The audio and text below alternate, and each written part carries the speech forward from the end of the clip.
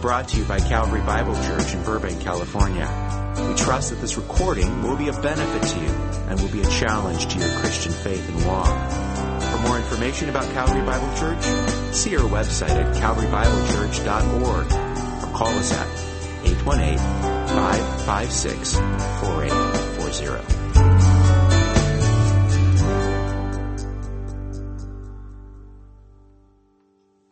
We have a guest speaker today. If you've been coming to Sunday nights, you know him well. He is all the way from Malawi, Africa. Grace Missions International has sent him out. Brian Biedebach has come to share the word with us. Will you welcome him? Well, please take your Bibles and turn with me to Acts chapter 14. We'll be looking this morning at Acts chapter 14, verses 1 through 7. Please follow along with in your Bibles with me as I read Acts chapter 14, beginning in verse 1. In Iconium, they entered the synagogue of the Jews together and spoke in such a manner that a large number of people believed, both Jews and of Greeks. But the Jews who disbelieved stirred up in the minds of the Gentiles and embittered them against the brethren. Therefore, they spent a long time there, speaking boldly with reliance upon the Lord, who was testifying to the word of his grace, granting that signs and wonders be done by their hands. But the people of the city were divided, and some sided with the Jews, and some with the apostles. And when an attempt was made by both the Gentiles and the Jews with their rulers to mistreat and to stone them, they became aware of it and fled to the cities of Lycaonia, Lystra, and Derbe, and the surrounding region. And there they continued to preach the gospel. Let's pray. Our Father God, we thank you for your goodness. We thank you for this time together where we come to your word. We pray, Lord, humbly, that you would speak to us. You have been so gracious to us, Lord, in many ways. And we thank you right now for your Son, Jesus Christ. We thank you for his perfect life, his sacrifice that he made on our behalf. And as we come to your word, Lord, we ask that you would teach us how we might glorify you more, might know you better, and might follow in Christ's steps. We pray this in Jesus' name. Amen. Well, the title of this morning's message is The Changing Face of Missions. And I chose this passage because I think it will help us to ground ourselves in really the mission of the church. I think if you were to walk into any church, often it's one time or another, if it's a church that has any kind of missions program at all, they'll have a bulletin board as you walk in, and it's got a map of the world. And if it's a church in America, usually America's right in the middle of the map. I'm not sure why exactly they do that. I think there are other nations that are ethnocentric. If you go to Europe, you'll see the Europe's right in the middle, and you go to China, China's right in the middle. Wherever the map is printed, they say we're going to be right in the middle. And the church that has this big map, they'll put a pin in the city where they are at, like a big pin. And then they put little pins in cities where people that they support in missionary work are all over the world. And they'll usually have pictures of those missionaries all over. Have you seen these things? And they have yarn or string going from the big pin all the way to all the other pins all the way around the world. And above the map is a big sign that says Matthew 28, 18 through 20, and it says, "Go into the world and make disciples." You've seen these, right? Now, 50 years ago, those pictures of those missionaries primarily were pictures of missionaries who were doing church planting, Bible teaching, baptism, church strengthening. They were involved in the proclamation ministry of the gospel. Today, we've seen a shift, and in many churches, you'll see much more of a balance. There will be those who may still be involved in proclamation, but there will be those who are involved in orphan care and street children and all kinds of acts of mercy, medical missionaries, and you'll see a diversity, which I think is fine, and I think it's good. I think it's a sign that missions is making progress in the world, and so there are some missionaries who are going out and assisting churches that are already strong and healthy. But at the same time, I think that there's a danger. And the danger is that a church could have a missions program where nobody is doing the proclamation ministry, and all of their missionaries are involved in social action. I think we're seeing a changing face of missions where the pendulum is swinging and could kill missions, kill worship, and expand liberalism and not the gospel. Don't get me wrong. I'm not against social action. I think social action is wonderful. I was involved in a church in Johannesburg, South Africa for 8 years. I was pastoring the church, and a group of ladies from our church had opened a series of homes called Lambano Homes for abandoned HIV babies. I was the chairman of the board. I love to see people around the world taking care of physical needs and spiritual needs, but I think it's necessary. Right now, the church that I'm pastoring in Malawi, which is in Central Africa, has a ministry in a local prison. And I just got a report from them on what they're doing. They handed out bars of soap to prisoners. And they go there and they proclaim the gospel. And this one particular Muula prison is the name of it. It's in Lilongwe. And they have cells that are built for 80 people. And they have one bathroom for that cell. And they're in there from like 8 o'clock at night until, or 3 o'clock in the afternoon until 8 o'clock the next morning. And now they're so overcrowded that they have more than 200 guys in that one cell.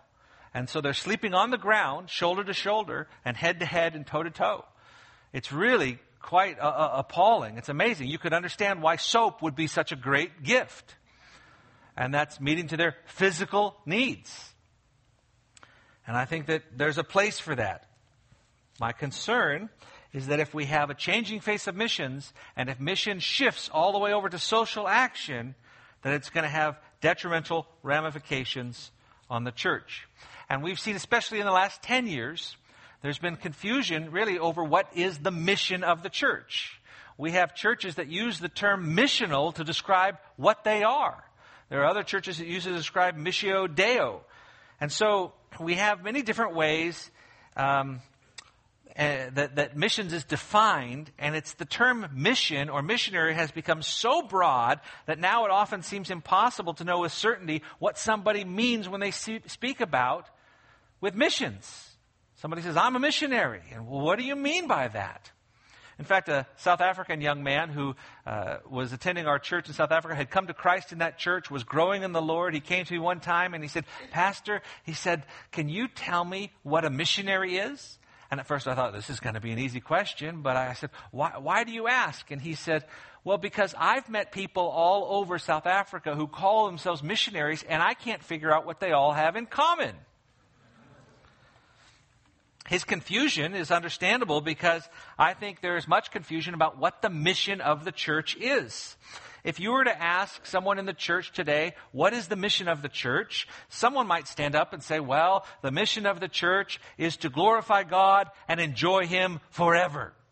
And they would be quoting the Westminster Confession of Faith, and they would have some really good points. It would be hard to argue that. Someone else might stand up and say, well, I believe the mission of the church is to love God and to love our neighbor. And they would be referring to the Scripture, which says that those are the two greatest commandments. And it would be hard to argue against that. Someone else might stand up and say, well, I think the mission of the church is to trust God and obey Him. And they might quote the 19th century hymn, trust and obey, for there is no other way. And so, really, those are essential elements as far as Christianity is concerned. And in one sense, all of those point towards worship, which is our ultimate goal as a church. But in another sense, the question comes up, is the word mission or missionary synonymous with Christian? Is there any kind of difference? And I think in one sense, there is the general mission of the church. We call the Great Commission, Matthew 28, 19 through 20. It was sung earlier, and where Jesus commanded His disciples to go in all the world and make disciples, baptizing them in the name of the Father and of the Son and the Holy Spirit, and teaching them to obey all that I have commanded you. And so we have in that sense this Great Commission that every disciple of Christ is commanded, instructed to follow. And the command there is to make disciples. That's the verb, that's the action in that verse that I just quoted. The other words that surround it describe how you make the disciples. You make disciples by baptizing them and by teaching them. Those are the words which describe how you make disciples. So in one sense, we all are involved as missionaries wherever we go. But in another sense, the word missionary refers to a select group of people who are sent by a local church and have senders for a specific purpose or mission.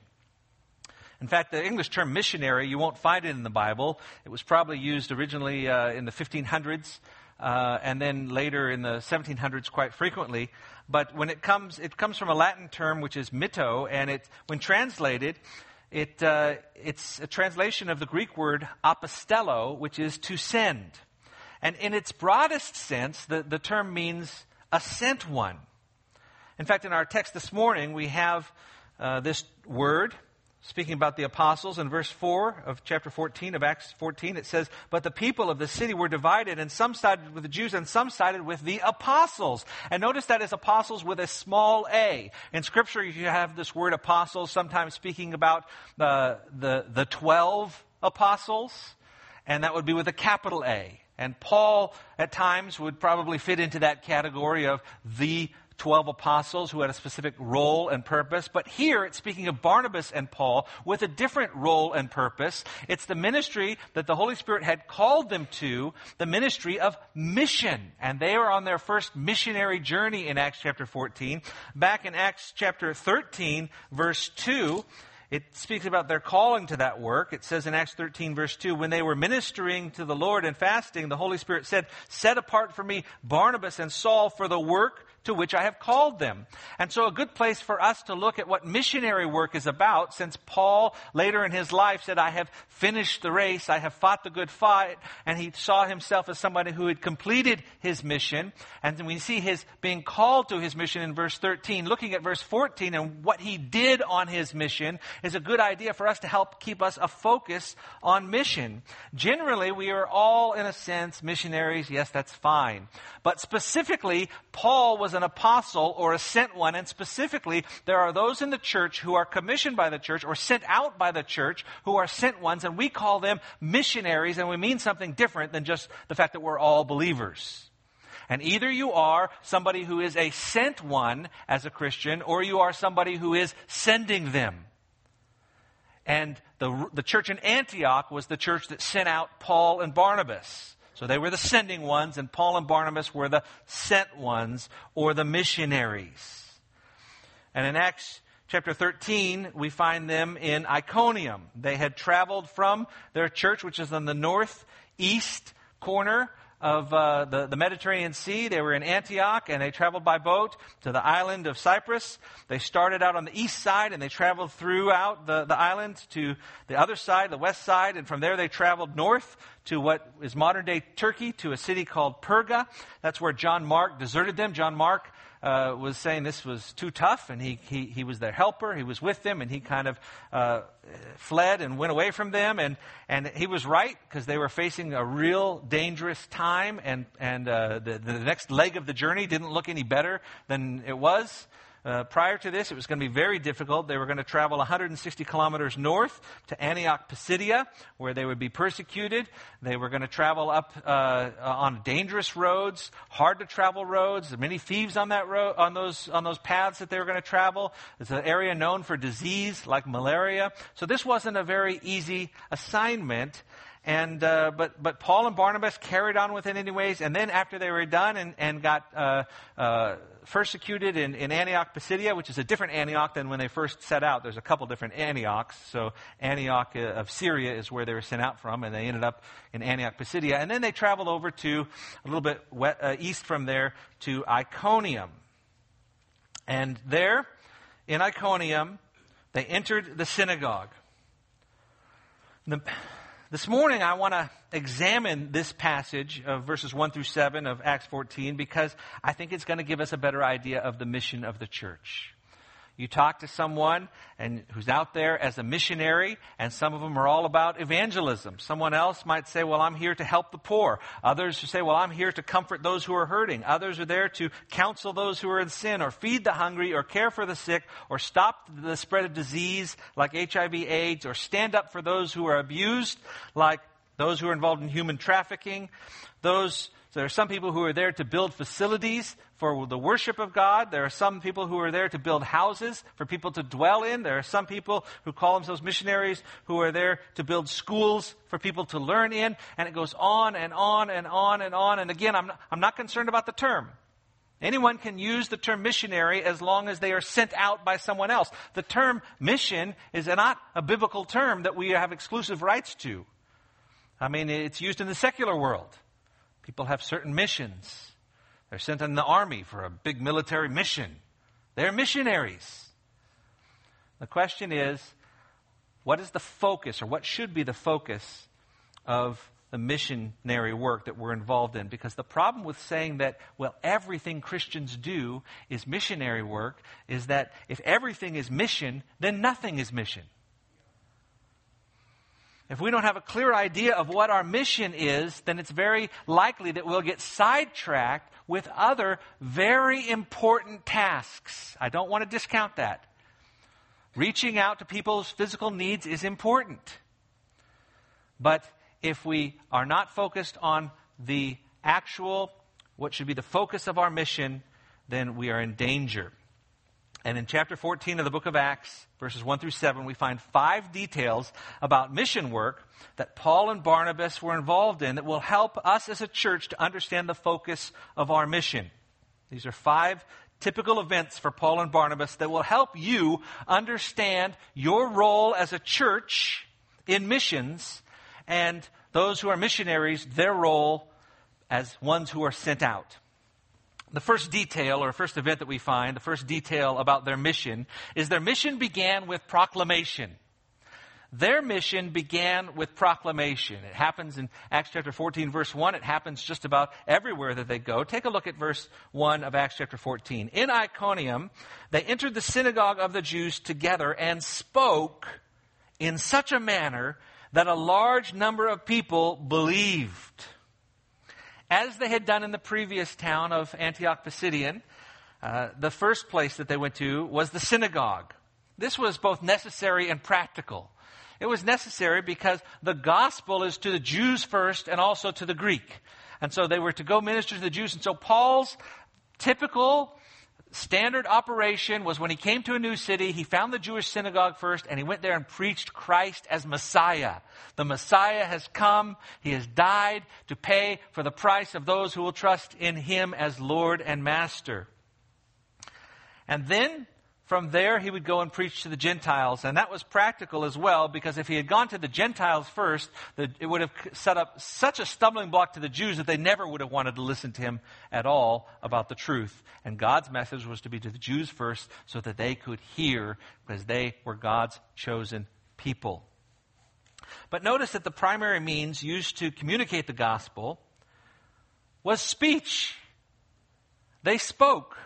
It was with words.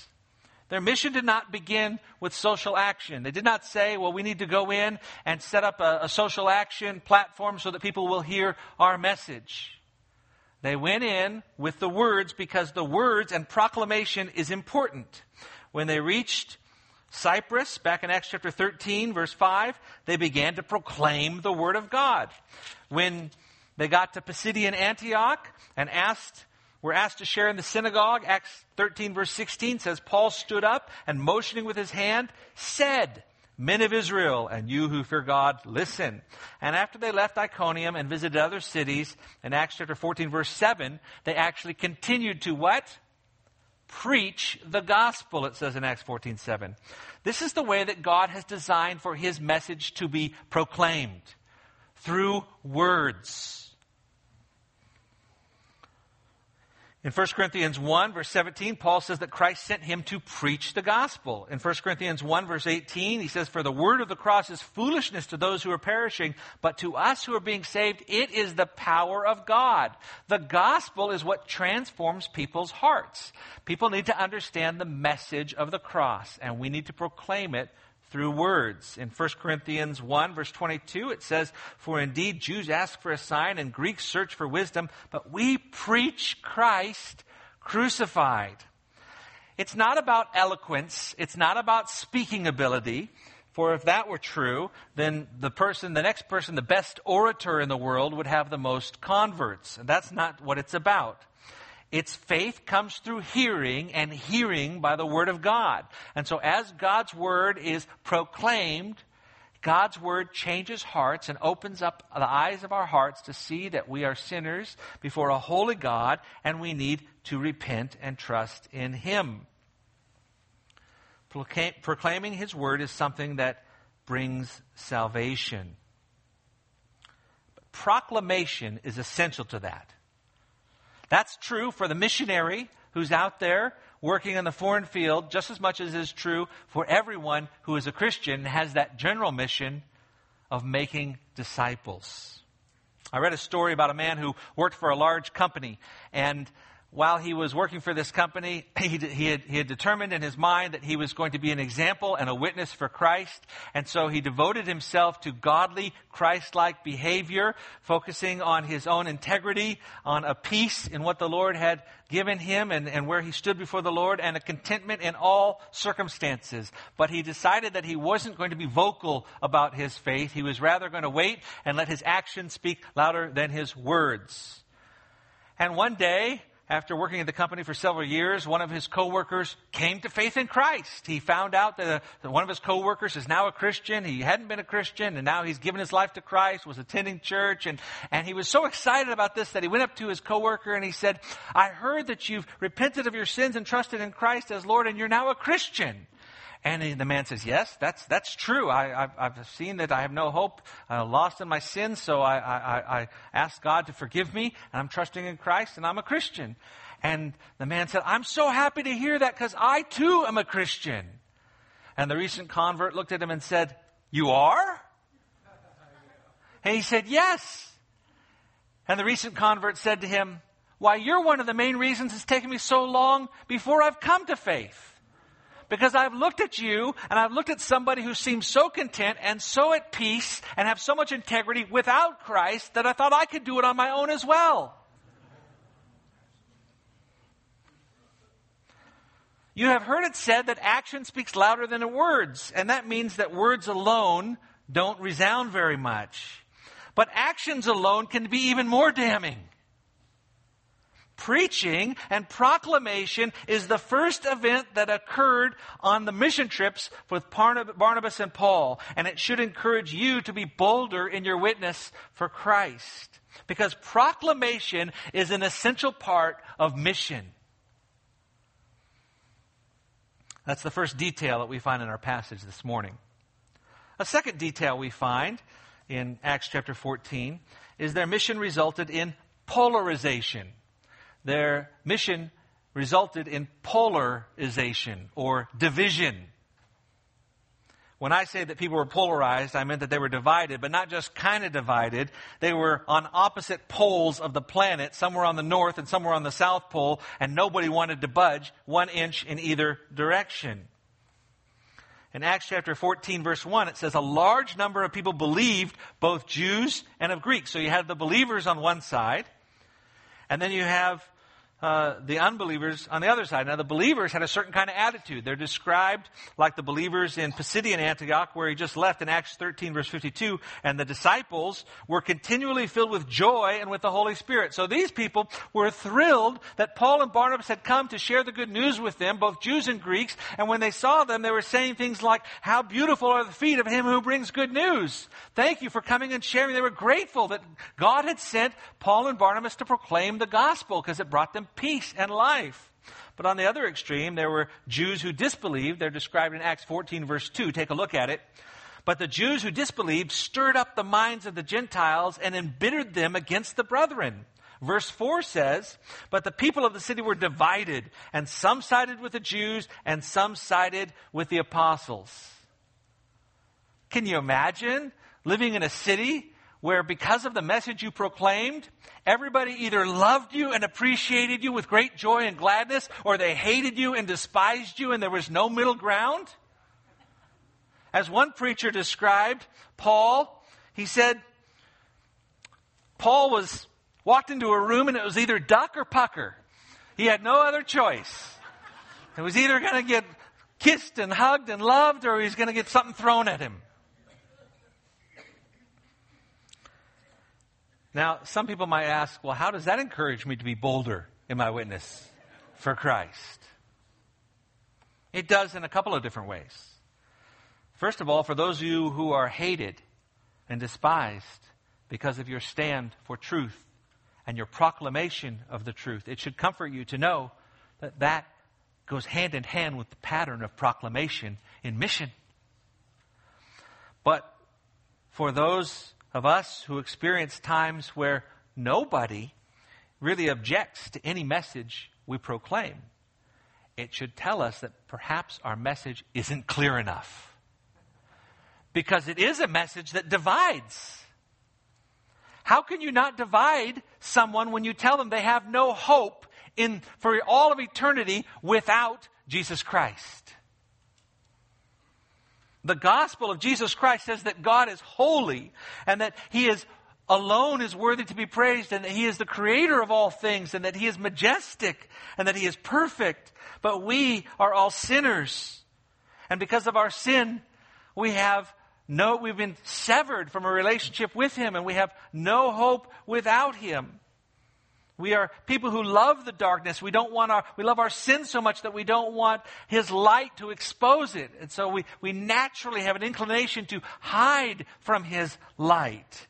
But God demonstrates His own love for us in this: while we were yet sinners, Christ died for us. He sent His Son to die on the cross so that those who would repent and trust in the work of the cross, because Christ was perfect, He never sinned, therefore He never had to die, because the wages of sin is death. And so Christ never sinned, therefore He never had to die, yet He allowed Himself to be crucified on a cross to pay as a substitute for the sins of those who would trust in Him. This is the good news, that if you repent and trust in Him, you will be washed and cleansed of your sin, so that when God looks at you, He doesn't see your sin, He sees Christ's righteousness, because your sin has been taken out of your account and credited to Christ, where He paid for it on the cross, and Christ's righteousness has been credited to your account. The film of your life has been erased. And in its place, the film that is displayed before all the universe is the film of Jesus Christ. That is the good news. Christ rose from the grave, conquering death. And He's not the only one. He's called the first fruits. And so there will be many more to follow. And everyone who repents and trusts in Him will live for eternity, will rise from the grave, and will be in the presence of God Almighty, being so enamored by His presence, there'll be nothing that you would rather do for all eternity than just worship Him. That is good news for those who believe, but it is bad news for those who do not. Because those who do not believe will be condemned to hell for all eternity. They will remain in their sin. And there is no other way of salvation, according to Acts 4:12. The message we proclaim should be clear enough that people would be divided over it. And that's not so easy to do nowadays, because our society is geared and trained and conditioned to not care about truth. Our society trains us and conditions us to be concerned with acceptance. But truth doesn't matter. When I was in seminary, I worked as a youth pastor in a church. I had a group of junior hires, and there was one boy who came and visited our youth group and became a member of our youth group. His name was Andy, and he would come on his own, on his own steam even. He had a skateboard, so he had wheels. He was mobile. He would come to the church, and On one occasion, I gave him a ride home, and he invited me to come in to meet his parents. I was quite eager to do this since they didn't attend our church. I wanted to meet them, and I shook their hands, and they said, "We are so thrilled that our son, Andy, is in your youth group because we are glad to hear that he's learning about the Bible and about Christianity." Well, this was good. I was encouraged by this. It seemed like a good conversation until they said, "But we want you to know that we want our son Andy to visit all different faiths and religions, and that he can learn about all those different ways to God so that he can pick and choose and make his own religion." And I said, "Well, this sounds, kind of impossible to me, to be quite frank, because, Jesus said that he is the way, the truth, and the life, and no man comes to the Father but by him. So either Jesus Christ is the only way to the Father, and none of those other ways can be the way, or Jesus Christ is not the way to the Father because he's a liar and he was wrong." So it seemed like, how could Christianity be one of many ways to God? And they said to me, something that you may have heard in the past, they said, "Well, that might be true for you, but not necessarily true for us." Now, I had recently watched a video series on apologetics, and I had heard a mathematical equation, and so I thought, well, let me try this. I said to them, "You know what? I'm confused again. Because it sounds to me like what you're saying is that I could say 1 + 1 = 2, and that would be true for me. And you could say 2 + 2 = 2, and that could be true for you, and somehow we could both be right." And they looked at each other, and they looked at me, and they said, "That is exactly what we believe, and we've never heard it explained so well."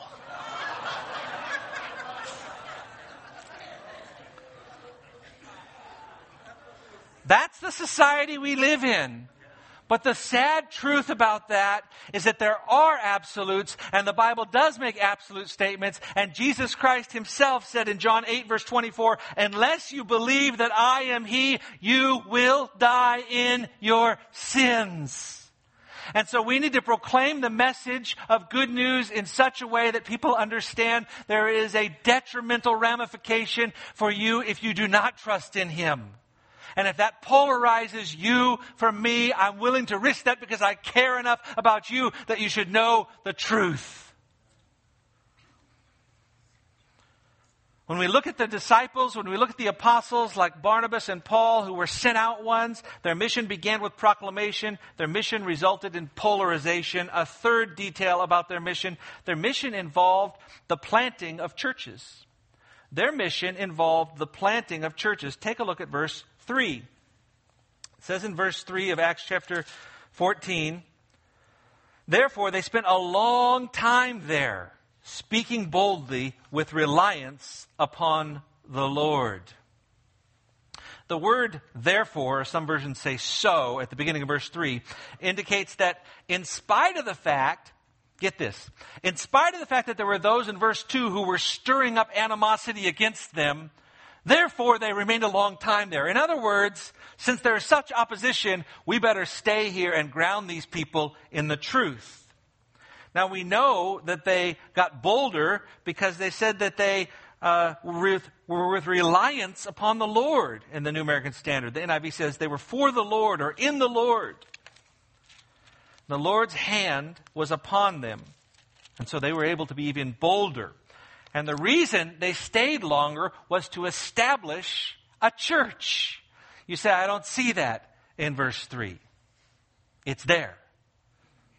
It's actually over in verse 23. Take a look at chapter 14, verses 21 through 23, because this is after they've left Iconium, and now they're speaking about that past visit. So we fast forward and we see what did they say about Iconium, and they're going to go back and visit. Because the pattern was they traveled and they preached the gospel until they divided people so much that people threw rocks at them, and then they moved on to the next place. And then when they got down to the end of the line, they decided, let's go back and visit all those places where people threw rocks at us. And in Acts chapter 14, verse 21, take a look at it. After they had preached the gospel to that city and had made many disciples, they returned to Lystra and to Iconium and to Antioch. So Iconium is where we're at in the beginning of chapter 14. Strengthening the souls of the disciples, encouraging them to continue in the faith, and saying, through many tribulations we must enter the kingdom of God. Verse 23, when they had appointed elders for them in every church, having prayed with fasting, they commended them to the Lord in whom they had believed. What did they do? They established churches. This is important. This is important because part of their mission involved establishing healthy churches. And this is important because if you're involved in mission work in an area where there's not a healthy church, you're not following the pattern of mission. Now, I originally went to Malawi in 1997. And I went there. I had an opportunity to take over.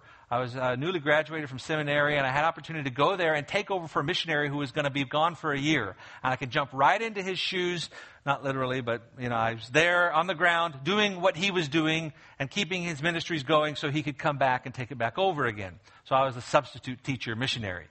And so I went in there to Malawi, and I was living the dream because I had always wanted to be a real bush missionary in deepest, darkest Africa. And I was miles away from civilization. I was the only missionary around. I was surrounded by Africans. There were 26 Bible college students on the property, and I was teaching them the Bible. There were we had 100 acres where we had growing crops, and we had 400 chickens and 50 goats, and we were teaching them, how to raise animals as a way of, providing for yourself. We were digging a well, so to provide running water. When I first got there, there was no running water, and so we were right on the lake. Lake Malawi takes up a third of the country, and we were right on Lake Malawi, and I was going with a plastic bucket, and dipping it in the water, and there are hippos and crocs right there where I'm getting the water out. I thought, this is great. God's creatures are right here where I'm getting the water. And then I noticed that God's creatures were actually in the water as well. Some smaller God's creatures that you couldn't see with your eye. So I boiled them to get rid of those God's creatures and then drink the water. And then we were putting in electricity. We were building an orphanage. We're doing just about everything you can imagine a missionary would be doing. We had a camp with 240 Malawian kids who came to our camp, and many of them were coming to Christ. It was exciting. But the local church was not there. In fact, the churches that I visited in the area were with pastors who had no training and did not feel confident in the Word, and often they didn't expose the Word. You were glad if you got out of there and there was just no heresy. But even in a time where they read a Bible and they talk about something completely different, which at worst it leads to heresy, at best they're training their people not to rely on the Bible, but on them as the authority. And so my heart went out and I thought, who's going to disciple these people who are coming to Christ? And that's when I really felt compelled. I need to go get involved in church ministry and get experience as a pastor. I had never been a pastor, but I said, I've got to go get pastoral experience so that if the Lord ever brought me back to a place like Malawi, I could help train pastors and strengthen the church. Because sometimes you're involved in missionary work and there's no strong local church, and you're actually competing with the church rather than helping a church. So my heart went out for that church, and I think it's important for us to keep in mind that church planting, or if there's a church that's already there that's good, church strengthening is an important part of missionary work. There's a church I know of that's doing a work in Africa. It's called Souls for Souls. And they have what's called Barefoot Sunday. And they have a time, it's one Sunday a year, where everybody who comes to their church, quite a large church, they all come and everybody walks onto stage and takes off their shoes and leaves barefoot. And they tie all the shoes together and they ship them to Africa to give them to people. Because there's 20% of the world's population doesn't have shoes. And, Americans typically have a lot of shoes, right? Some of you are more convicted than others about that. I urge you husbands not to give the elbow right now. Think about your own shoe collection. But so so they have soles for souls. Do you get it? That's the idea. Shoe soles for, yeah, okay. So then they box them up, they ship them to Africa, and many times the shoes are distributed indiscriminately. There's no church association. There's no, here's the gospel. It's just, hey, do you want some shoes? God bless you. Move on. Some guys have motorcycles with their backs are just full of shoes, and they're just going out to villages handing out shoes to people. They're quite popular, those people who do that. But now, don't get me wrong. Is it wrong to give shoes to people who don't have it? By no means. Is this a good thing for Christians to do? I believe it is. Is this something that we should be involved in? Maybe. You know, it depends, I guess, how many shoes you have and how much a heart you have for people who don't have shoes. You have freedom to do that. I think they have freedom to do that. However, let that not be confused with the mission of the church. Because the mission of the church is involved in proclamation, it's involved in polarization, and it's involved in planting churches or working with existing churches that are solid. That is the mission of the church. That's what we need to keep focused on, making disciples using the institution that God established. And if we get to the point where we're doing only social action, that the history has shown us that the result is when the church loses its mission, it loses its doctrine, it loses its passion, and liberalism rises up, and the word of God and the worship of God diminishes. We've seen that in the United States through the social gospel. Last night at the missions conference, I talked about the student volunteer movement, which is the largest missionary movement ever in the United States, with 20,000 missionaries going out at one time, and it quickly died because it got totally diverted on social action.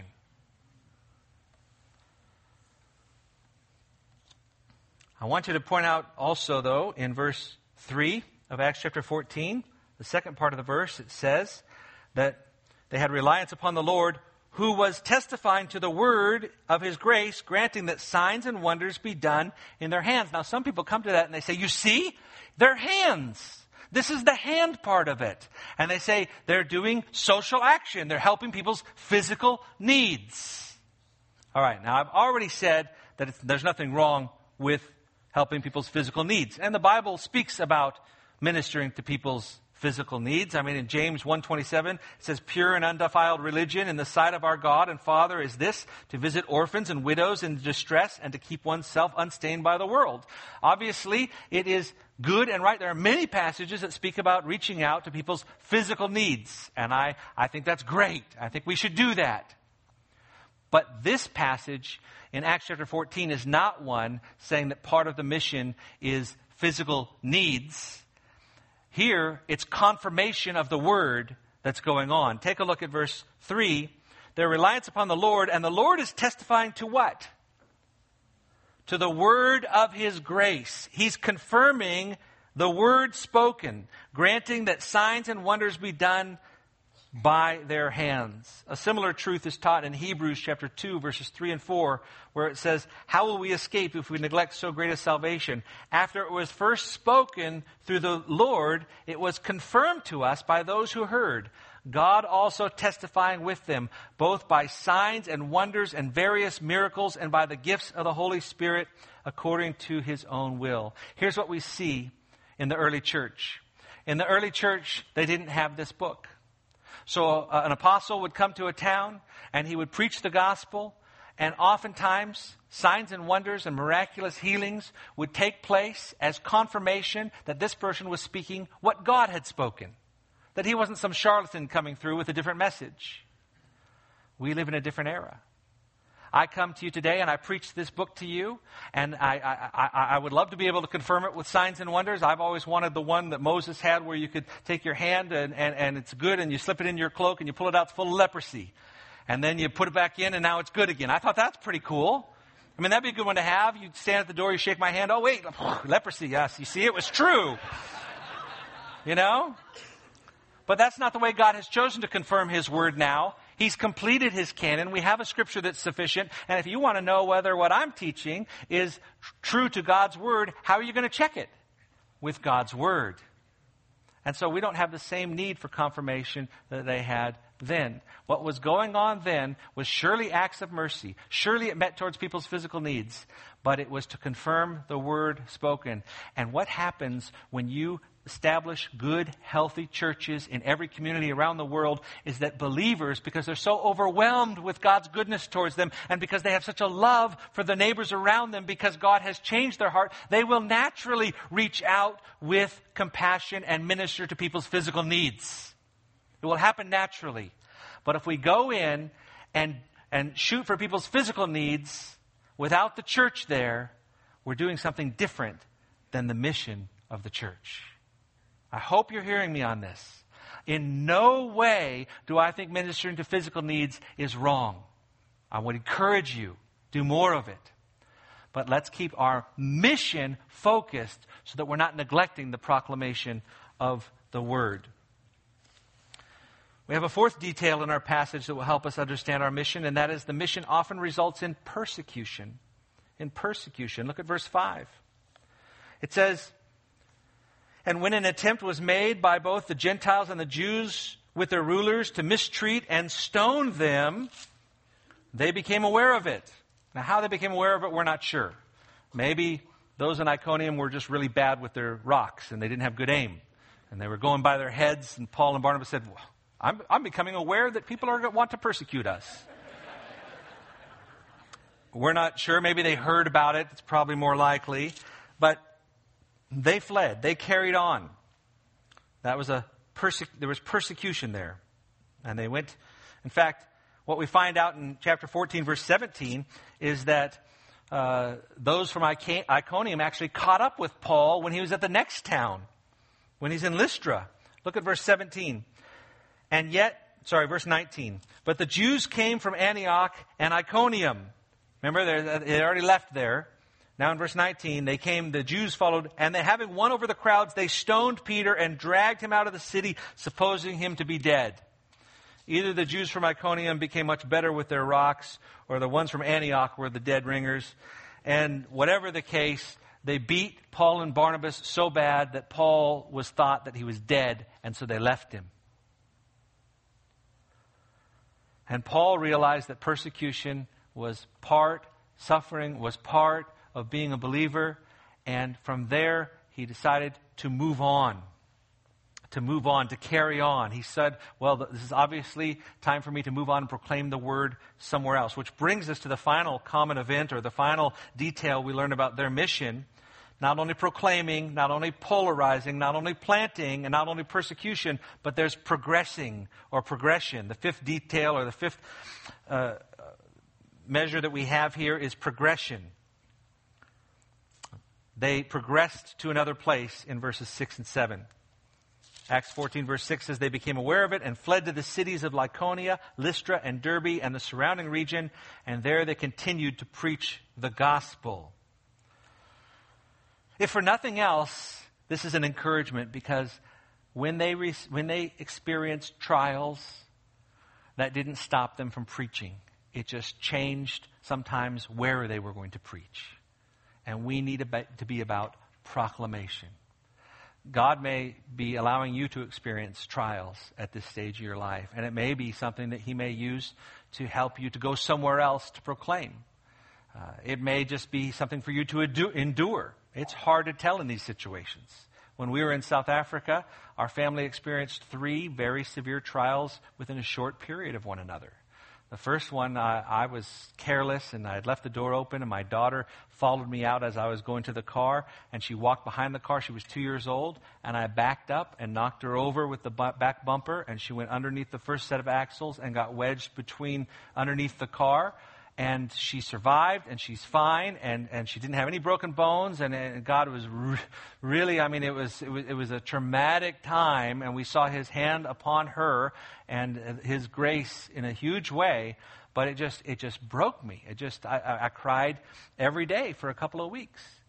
And as we were getting over that, a few months later, some men in Johannesburg, we were living in Johannesburg, South Africa, they followed my wife home from the store, and they broke into our home, and they held her up and the kids up at gunpoint, and I walked in on this, and then they threatened to shoot me. They threatened to kill our kids, and they stole her wedding ring, and they got spooked because I had ran away, and they weren't sure what was going on. But that was a big trial for us.